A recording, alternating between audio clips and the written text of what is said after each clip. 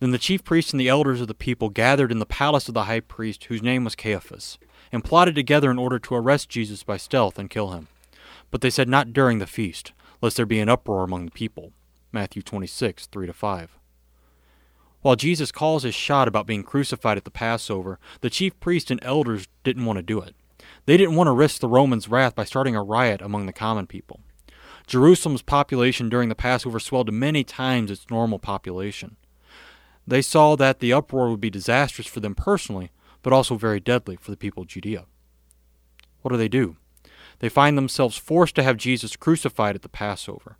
The chief priests and elders thought they were in charge of what would happen to Jesus, but Jesus was in charge of what happened to himself.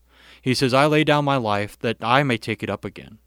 Jesus is in charge of his death and resurrection, not the elders, not the chief priest, not even Pontius Pilate.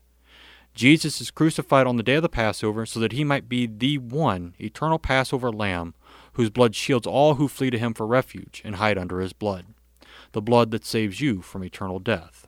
Amen.